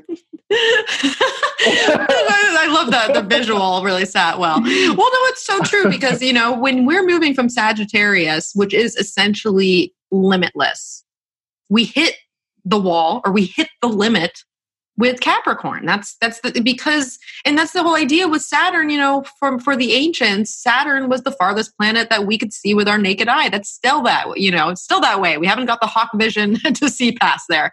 But Saturn represented that wall of, the limit of reality, of humanity. How far can we actually go? It was the confines of where the limit to, expansive space lies. And so that is the line. That's as far as you can go. And that's the principle of Saturn within that. And so, so soak up Sagittarius season while you can, because but with the caveat that through all this, the enthusiasm and the moving forward and in the transitions that are expanding our lives and our stories in many ways, there's a very strong Capricorn element that is going to come into place. And really the second that Jupiter gets into Capricorn, because then it's flavoring that. But I think that one really beneficial way that we could conceptualize this energy, because there's always a way to work with the energy, right? Right. Is that if you think about Saturn in its home sign and Pluto in its transformational aspect, the metaphor that comes to mind for me is building up a levee against a flood. the flood of Jupiter. If you understand where to construct your wall in a small space right now with Saturn in Cap, then you could have huge Plutonian transformational effects in your life by just diverting that water of Jupiter. If you know how to just let enough water in to like nourish your family, but block out the rest of it and build your own little tiny wall in this world, like sufficiently to where your structure is well organized, then the transformational effects you could feel in the next year before the grand conjunction of Jupiter and Saturn in Aquarius next, late November, December, then you could see really transformational results in the next year. But it is going to be a challenge maintaining that little levee that you've made for yourself with the constant pouring of Jupiter there, trying to burst in and wash everything away. So really just be conscious, because those that harness this energy well, because Saturn makes everything real and it's in its own sign, I could see that for a lot of people that have the gift of temperance, what a Saturnian word temperance is, those that can manifest the gift of temperance, I think that this could be a very boonful year. It just might feel a little austere in some of the choices you have to make in order to like mitigate or manage illusions of excess flow. That's so interesting that you use temperance, because temperance is the tarot card of Sagittarius. Oh, I forgot that. So it's so perfect though, because that's, this season has a very alchemical feel to it, where we're trying to find all the right bits and parts, and everything's kind of changing. And do I need more of this? Do I need less of that? To create this, this concoction that we're trying to make now that our lives are shifting in many ways. And let's keep in mind, and we haven't even really made it to the first quarter here, but like we were saying, this is kind of the meat of the season.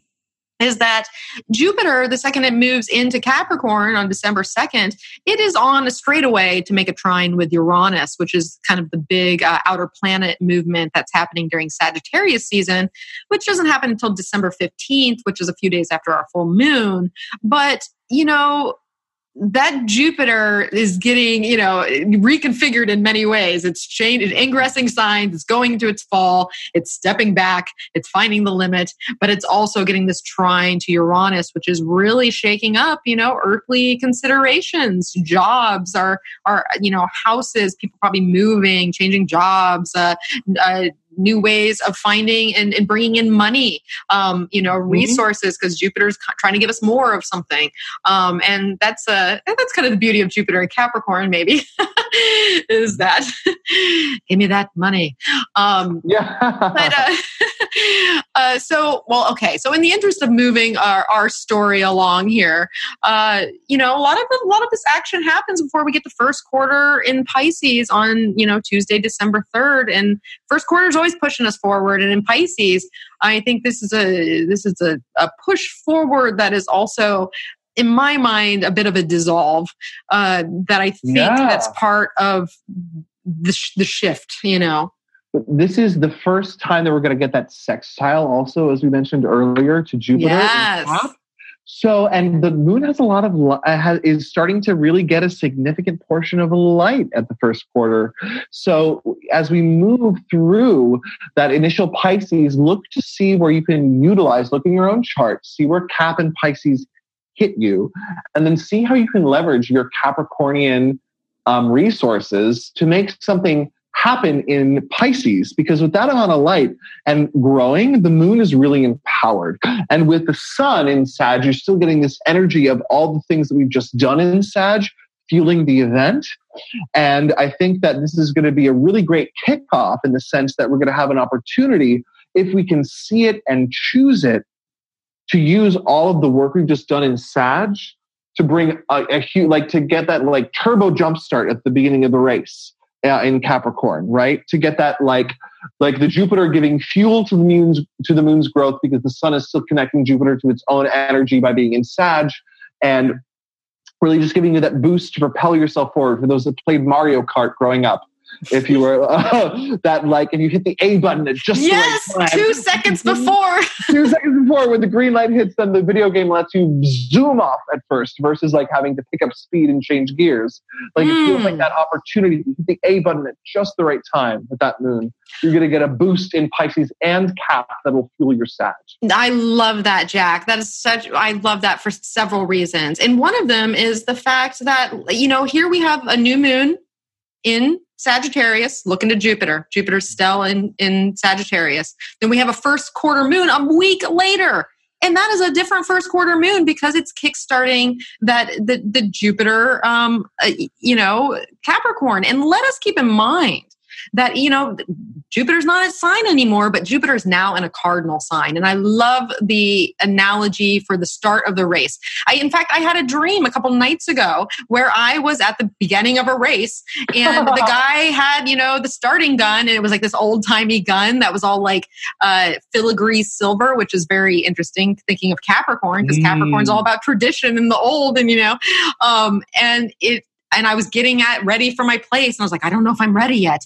But then they started counting down. And it's like 3, 2, 1. And he went to go shoot the gun and I woke up. But so that's perfect because it's true. Like we are, like I said, I feel like there's a reconfiguration here, but we're working with this new energy and it's leading us somewhere because Jupiter is starting something new, because it's a cardinal sign. So there's a different sort of, 3-year cycle that's being set up just within the modality, So we have to keep that in mind. So, first quarter, December 3rd, Tuesday, Pisces, wherever, get ready to, we're kicking off there. That's kind of the starting gun in many ways. Yes, get ready to manifest something for yourself in the area of life that Pisces represents for you. Exactly. Ooh, I like that. That's my 5th house. I'm ready.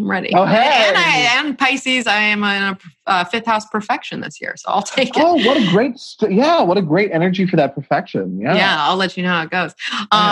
So, all right, so we're moving on from first quarter. And so we're in the period between first quarter and full moon. We're going to have that full moon in Gemini on Wednesday, December 11th at 9:12 p.m. Pacific time. It's going to be at 19 degrees Gemini, which I love all these 19-degree moons that keep hitting my angles every single as they go. So this is, that's a little side note for my own self. But so after first quarter, in between that bill, because first quarter to the full moon, that's the hot and dry period. That's when everything's rising and then getting, stronger in many ways. And so, around December 8th, 9th, and 10th and 11th, we have a kind of like a little splurge of things happening there before we get to the full moon. And so basically we have our bi-yearly sun square Neptune, which is going to bring Neptune back into the picture. And what's going to work and what's not, because that's, I don't know. I keep coming back to kind of pushing the limit in many ways. And we're getting a look at that, especially now that Jupiter's in Capricorn and maybe something that was kind of ideal is looking a little like it needs to be reconfigured or pieced out a little bit more. Sun square Neptune always feels like to me, because I majored in classical singing in college and did a bunch of other things, but it feels like that moment when you've been practicing a piece for a while and then you go to your teacher to like show it for the first time and you think you've been doing like such a great job. You have this whole Neptunian thing going on where you're like, I have just like mastered this shenanigans. And then you go and shine it in front of the light of the teacher, the sun. And they're like, well, there's some illusions here that we need to work through. And, yes. And like you see the reality of the project you've been working on. And maybe for you, that reality is that you've had illusions that Neptunian illusions that the project you've been working on has been going worse. And then it shined on it and suddenly you realize, wait, this is going so much better. I have to put in more work because this is actually going well and I don't want to lose it. Or maybe it's that the light gets shined in and you say, oh my goodness, this particular project I've been doing that I thought I've been doing so great at really needs a lot of work, or I need to move on to a totally different project. But it'll definitely pierce the light through the fog. Right, growing up in San Francisco like I did, you get that every morning, you get the chance for the sun to burn through the fog. You have 2 days in every day. That Neptunian sort of fog influence of like, you think the day is going to start one way and it ends like, you start the day and it's totally foggy and you can't see the sun and it's like 60 degrees and you have a windbreaker on. And then by the end of the day, it's like 87 degrees and you like have taken everything off and like you're sweating on the street. It's just a different experience than what you were anticipating at the beginning, right? Yes. And that's exactly a different experience. I love the idea of burning off the fog because we get that here in San Diego too. You know, I wake up and it'll be foggy and then by 11 a.m., you know, the sun is out. But that's might need to happen is we are burning off a bit of a fog between December 8th and about December 10th. And the thing is that I do, you know, because Neptune can dissipate energies, and whenever it's touching a luminary, you know, it's going to take an effect. So I'm just going to say for people, you know, because we are in the, you know, we're approaching winter season, we're approaching cold season. We have Sun square Neptune, we have Venus sextile Neptune on the same day. We also have Jupiter squaring Chiron on the very same day on December 8th. And Mercury's at a tested last degree of Scorpio. But anyways, around December 8th, 7th through 9th, if you're feeling a little lower energy, you know, give yourself a break, take a minute, because I have a feeling we might see a little, you know, kind of sickness outbreak just in general, that can happen. So just, you know, flu season. Exactly. The virus coming to light, the particular strain that's going to be dominant this year. Yeah. So, you know, slow your roll, especially around December 8th, give or take, because we might be more susceptible to taking on things. And if we've kind of exerted ourselves more, you know, if the enthusiasm of Sag has got you rolling, you know, just give yourself a moment just so that, you know, you don't get sick, or if you do feel under the weather, you can recuperate a little quicker because you give yourself that time. So just FYI there. So, you know, we make it, Mercury enters Sagittarius December 9th, you know, and so then Mercury's finally on board with the whole Sagittarius mission, which is going to, you know, that's going to be a stark difference in many respects from the painstakingly long transit through Scorpio.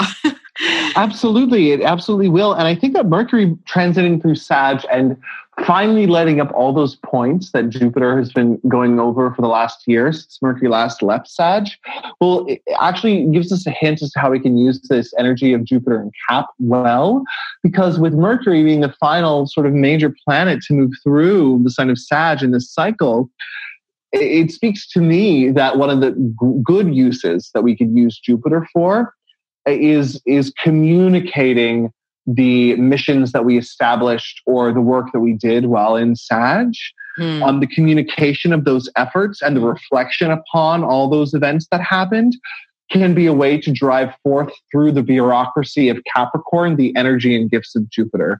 So your communications about all the things you've done over the last year, as soon as Mercury moves into Sag, are going to be especially important for the juice that Jupiter is going to be able to give and the amount of sort of people he's going to be able to put on your housing project in Capricorn, so to speak. Like, you know, the Mercury, if you use him well, Mercury will be able to report accurately to the foreman how many workers are going to be needed for this project. And if not, then maybe you have too many or too few workers there for the project when you arrive fully in Cap for the major conjunction, which Mercury will be a part of, almost Cazimi in January. That chart is so wild, and we'll get there when we get there. But oh my God, oh yes, I'll make astrology backflips. Yeah. Right? All the gifts now that you can, because it's such a major event that you can make it great and you can make it sustaining, because that also can have an energy of greatness. But it could also be very painful, and so utilizing all the gifts now are going to be super empowering. Utilizing our power of free choice to, you know, use all the tools at our disposal, I think is key to how you're going to feel that major conjunction. Yes, I think that is great advice, which leads us to our full moon, which is a little bit loaded of a full moon, I think, in many ways, which full moon in Gemini just in general is always an interesting one because, you know, when we know what full moons do, and then throw chatty Gemini on top of that, with a Mercury and Sag now. Right. It's the energy of the holiday hustle and bustle. Yes. That energy of freneticness that we all feel around the holidays. That is such a summary of a full moon in Gemini that I can't even tell you. The frenzied nature of real things moving in massive parts. Just think retail frenzy kind of thing. We often will sometimes get the full moon in Gemini on Black Friday. We'll sometimes get it much closer to Christmas, right before. But it's always going to happen somewhere in there. And it definitely always corresponds with an extra, a rushing sensation. In the summer, when the reverse happens and the full moon's over in Sag, you get this sort of summertime idealism. But the full moon in Gemini, you get more of this frenzied nature. You get more of the jovial nature of Jupiter over in the summer full moon in Sag. And you get more of the frenzied mercantile nature in the Gemini full moon. Absolutely. I love that, Jack. That's so perfect. And I mean, even thinking back to my old days as I used to be a tour, I used to be an event planner and book tours for seniors to go to many different places in Southern California. Well, the first 3 weeks of December, which is usually where this full moon's going to fall, we're always just the busiest, the craziest. We'd be adding buses here and there. We'd be doing all these light parades, and and it was just it was the biggest moneymaker, right? That was the bread and butter of the year with that Mercury mercantile. Yeah, exactly. But it was working with your pants on fire sometimes, because it was just all these pieces all coming together. You got to put it all together, and so I really like that sentiment. Now, this particular Gemini full moon at 19 degrees Gemini, December 11th, which is a Wednesday. It'll be in evening time here in North America. So basically, we have a full moon ruler. We're looking at Mercury and Sag, which coincidentally, Mercury at that point has made it to the exact degree of the new moon. So that's fascinating as well, because our full moon is seeding with the new moon energy by rulership of Mercury at 4 degrees of Sagittarius. So that to me was fascinating in many ways. Now, of course, Jupiter now in Capricorn, adding that flavor to the sun, that sun's agenda has changed since the new moon, because it is in a new, it has new evidence to work with there now, probably new concrete, where maybe the new moon was more speculatory and more of the ideal and the visionary picture. The full moon is oh, no, well, here's the reality of it. Here's what we got to work with. We also have Jupiter in a trine with Uranus by that point. Wow. So that is, this full moon is something. Now, I'm not even done yet. Remember that piece I told, honey, I ain't done yet. For those that cannot see, I was snapping at Mel. I said, yes. So remember when I was talking about that Venus square Chiron at the new moon, and I was just put that in your pocket for later, right? Well, at the full moon, we have Venus, Saturn, and Pluto conjunct in Capricorn. As she has, as the same time that the sun has separated from that square with Neptune. So Venus is on her own journey, I think, within this. Yes. And Jupiter is on its own journey. Mercury's on its own journey. So I feel much in the typical Gemini fashion, where we have many moving pieces, many stories are converging in an apex that we are going to have to juggle and handle, I think. Yes, on a personal level, but also on a collective level. Yes. Mel, in Indian astrology, the third house and Gemini represent the media.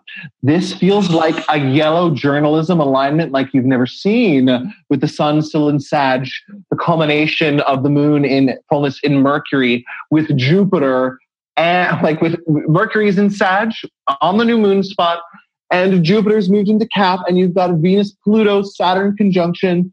This is about the intensity of our values and how we put up our own barriers towards other values through how we view societal structure, getting met with the juice getting thrown into Jupiter or the news media machine, met with what do we believe and our zealotry or idealism from Sag, culminating in the public opinion and the vox populi and the frickin' commotion of Gemini. This is a yellow journalism configuration like I have never seen.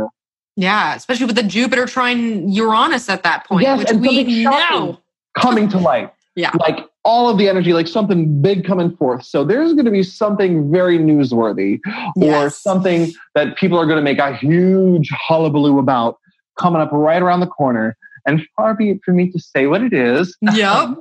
But we will, and the only thing that we can say for certain with all this Uranian action trining the Jupiter is that everyone's going to be a little bit surprised, right? Like no matter what your stance, it's probably not going to fit quite in with what anyone's ideal situation is. So like in terms of like the red and blue fight happening in the United States right now, it's probably not going to fit neatly within either argument, but it's going to be shocking and it's going to be big. Yeah. And we already know where we're at with, impeachment proceedings are starting and, there's just so much. We don't even know where that is going to land. And I have a feeling it's going to land all over the place because we're talking about Gemini. So, I think it's going to be a couple newsworthy events that are going to be happening at that time. And, like I said before with the whole Chiron piece and, the certain types of wound situations that might be coming up for ourselves, but also for the world in general, because we are working through one big collective wound. Chiron happens to station direct near on the full moon as well. So there's a whole other level of, depending on if you work with that planet or you're interested, but that's just a side note that, and we also have Mars trine Neptune at that time as well, and so there are subversive tactics, going on and, trying to hide things here or hide things there or like... journalists pursuing stories but disregarding evidence because it doesn't fit with their thesis. Yeah. And we know that happens. Every day, every minute of every day, right, in every country. Sure. Well, maybe that's when one of the things that comes out at that point is that exact thing. Because it's a trine. Maybe it comes to light that, that this wasn't accurately portrayed, or we've been looking at this for so long and, the real agenda is this. So, just FYI, the full moon on Wednesday, December 11th, but really through the second part of the week, the 12th, 13th, the Jupiter, Uranus, the aftermath, right? Jupiter trine Uranus on December 15th. This is this in-between space that is leading us to last quarter in Virgo, and I think the way that it's panning out, I think the last couple of cycles have not been lining up to where we get all the same modality with all the moon quarters. So let's keep that in mind that this particular cycle of Sagittarius season, all our cycles are set up with mutable. It's all about the shift. It's all about the shift. Is all about the shift. Holy shift. Yes, holy shift, Batman. Yes. Holy shift. And so now we reach last quarter on Wednesday, December 18th in 26 degrees Virgo. And that is, there we're shifting, but these are the concrete shifts. This is a different type of shift where maybe we're shifting in ideology at the new moon. We were shifting in our emotions at the first quarter. We're shifting in, what was manifesting in the thought and the communication on the full moon. And now we are shifting in reality. And as Saturn sextiles Mars sextile Saturn, and Mercury is square Neptune, and Venus is ingressing into Aquarius, all at the same time. And so this is really the culmination, the last pivot point in the wrap up of at least Sagittarius season. So, I mean, Jack, what do you make of that? Well, first of all, having the third quarter disseminating moon in Virgo with our wonderful Mercury still in Sag, she's a little debilitated, but we have the energy of Virgo where I feel like we have the opportunity to restructure and reorganize following this aftermath of the Gemini full moon, but that is going to be really challenging. Here's why. We have that Mercury squaring off with Neptune, so huge foggy elements coming in at play. Mercury is in debilitation in Sag. So the force of tongue or exuberance for communication getting tripped up by exactly how enthusiastic we are, or going off on a tangent that ends up not being relevant to the goal that was at hand. So you got to watch out for that, right? So the attempts to reorganize could be thwarted by easily tripped up upon miscommunications. But here we do have a helpful influence. We have Mars and Saturn in a sextile from Scorpio to Capricorn, with Mars applying in the overcoming position. So there is that sense of, we do have the power of choice here to make a practical decision that will lead to real and concrete, solid outcomes for us if we use that opportunity. But there's a difference between a practical action and the idea or message of something getting confused, right? So the opportunity comes from the action and choice, and less about the words you use to describe that choice or the philosophy behind why the choice was made. Don't rely upon the higher principle here, and don't rely upon maybe your emotional intention. Rely upon what's going to be the practical effect of the choice that I make. What is the effect of this action? Because that will have the greatest impact, if chosen well, on the reality of what is seen. I love that, Jack. And it really fits in so well with the idea of wrapping up yet another lunar cycle. And here, Mercury, who is square Neptune, as Mercury is the ruler of the last quarter moon. And we have to keep in mind that, the moon, as it applies to this last quarter position, is trining Saturn. It's trining Pluto. And it will go on to trine Venus as well. So there is a moon, I can't manifestation principle. Well, essentially, it's coming around to wrap something up there, or to play off of some of that full moon energy that happened.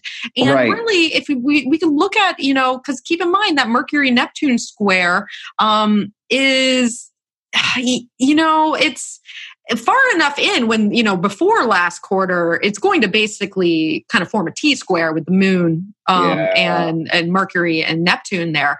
But that might be the reality where we have to communicate that something is changing. We have to communicate that we can no longer this is no longer our story. It's time to move on, and we're trining with Saturn and Pluto and the reality that we know is coming along the corner in Capricorn, and all the grand conjunctions and the eclipses. And so I feel like this last quarter in particular, around the 18th and the 19th, we are strengthening our position by letting go and being, real about what's happening, and making shifts in our outer world that facilitate the way the story is now changing. And keep in mind, just a little little side note, which I just love, my Saturn and Virgo loves, is that, Venus is conjunct or is ingressing into Aquarius at this time on the 19th. And I will just say, we are eventually going to have a Jupiter-Saturn conjunction that starts a whole new cycle. Anyways. That happens in December of 2020. So Venus is on the degree, that 0 degrees Aquarius, where they will meet. As planets hit these like pivotal grand conjunctions that are going to happen, it's giving us a flavor for something that is in the distant future. But it's not that distant. And there is a trail of breadcrumbs that can be followed through a lot of the reconfiguration that's happening now and really through 2020. So, and then basically we have our solstice on December 21st. And there we are. This 0 degree Aquarius, where Venus is ingressing, where there's going to be the grand conjunction. We mentioned, I think, back at our podcast we recorded in the Pisces retrograde earlier this year, there, or just before that, there was the eclipse at 0 degrees of Leo and Aquarius, the full lunar eclipse, the last one in that sequence. And that was the first major planetoid to be hitting exactly the 0 degrees Aquarius spot. So if you look back to the full lunar eclipse at the very end of January in 2019, at 0 degrees Aquarius of the moon, 0 degrees of 0 degrees of Aquarius of the sun, 0 degrees Leo of the moon, had that luminaries flipped. Yes, January 21st of 2019. January 21st. So there was something visible in your life on January 21st of 2019, or in and around those 3-day range, that was visible and part of your life purpose that needed to be physically changed, because a lunar eclipse is all about an apparent change manifesting in the life. Well, usually major eclipse of the sun Well, it will affect people's lives. Also has a larger societal implication, usually because of the light of the sun versus the light of the moon being eclipsed and it appearing on a more private sector or within your emotions or internal field. There was something public with the sun creating the eclipse with the moon that was getting shined out that had to change in a personal way. And Venus is hitting that spot now, and we're going to get a clue of how to get tools to fix, heal, or bring people together around that issue. So start to build that thread for yourself. And then as more triggers hit that mark, see what's coming. And then when you get the conjunction, know it's the start of a new cycle. And so you really haven't arrived at a conclusion, but you've arrived at a new apex point from which a new storyline is going to start. So see how this is evolving for you. It's a fascinating, huge topic, too big for right now. But I know. Yes, hey, testament to cycles, people. A testament to cycles, and it speaks well that we're speaking of this during Sag season because Sag can pull back and sees the bigger picture, right? So we are looking at the bigger, grander, scope that is at play. I think we did a pretty good job of delineating what we're going to see in Sag season here. So I guess, Jack, if there's one thing that you would say on how to, advice or how to work with this, what would you tell our listeners? I would say this is a season of incorporation with a lot of opportunities. This is a time to see where you've already put yourself out and see how you can reconnect the way you've been extending yourself out into the world with how you want to create the feedback loops towards yourself for realistic, lasting building efforts, the spirit of Capricorn coming up for us. There is still time in this season to get new stuff going. If you've been waiting, if you've been delaying, start it now. You've got a really rich soil and you're coming from a great place. It's just like when you grow crops, the crop cycle is just as much affected by the weather of the current year as it was of the previous year. Yeah. The nutrients in the soil, what has happened. So sometimes, the Australians are having their bushfires, and poor California, my home state, had terrible fires. But think of the way that a year before, where if it wasn't going as hot for you as you thought this year with Sag, might have created some fertile soil for you. And see how you can utilize all the principles of wetness in this upcoming season to water the ground for the next growing season. Because Capricorn builds really stable things when given the right food and enough time and patience. So this is a time where you can really plant those seeds in a very Sagittarian, hopeful way and expect gifts to come with more patience than it would have had at the same time last year. But I think there's still a chance for major fruits and there's a chance for major harvesting, plus the gift to plant again in the fertile soil if you already had a great Sag year. So this is a great season. Understand that the energy is moving. It's sort of becoming more grounded. So take things out of the stratosphere of the mind and out of the stratosphere of desire and move it into the groundedness of reality. And how will I make myself emotionally stable and available in the next year? The watery principle, in order to find more lasting effects of goodness from this season. And also enjoy the finish line, right? Remember to enjoy this Sag season because, the most classic human mistake is not enjoying the pinnacle or the climax while it's happening, only in hindsight. So really enjoy the juice of your fruits. Oh, I love that, Jack. Enjoy those juicy fruits that you plucked from your tree that you've, put so much energy and time into. And I love that, celebrate the end of the race because the next one is about the gun is about to go off again. And so absolutely, take time to slow down and enjoy the efforts, even though, Sag might have us feel like we're bouncing off the walls from time to time, just because of the oomph that it gives us. But, celebrate that. We move too fast as people in this day and age. And if we don't, stop for a second to enjoy those little sweet moments, we forget that they even exist, and then we're on to tackle the next problem. So I love that, Jack. That's a beautiful and very Sagittarius way to wrap up our season here. So, all right. Well, hopefully you've stayed with us this whole time. Through many, the chopper has gone away. We haven't got cut off. The baby's not crying anymore. We're doing good here. we've changed rising signs. It's been over 2 hours. And yes. Yeah, we've been here a while. So, all right. Well, Jack, where can people find you? What do you got going on? Well, I'm not. So the last 2 times at least that we've spoken about, it may have been 3. It's been during a Mercury retrograde. And please don't ask a double Gemini to give you an honest time estimation during a Mercury retrograde. Like, it's just an unwise choice. Yeah.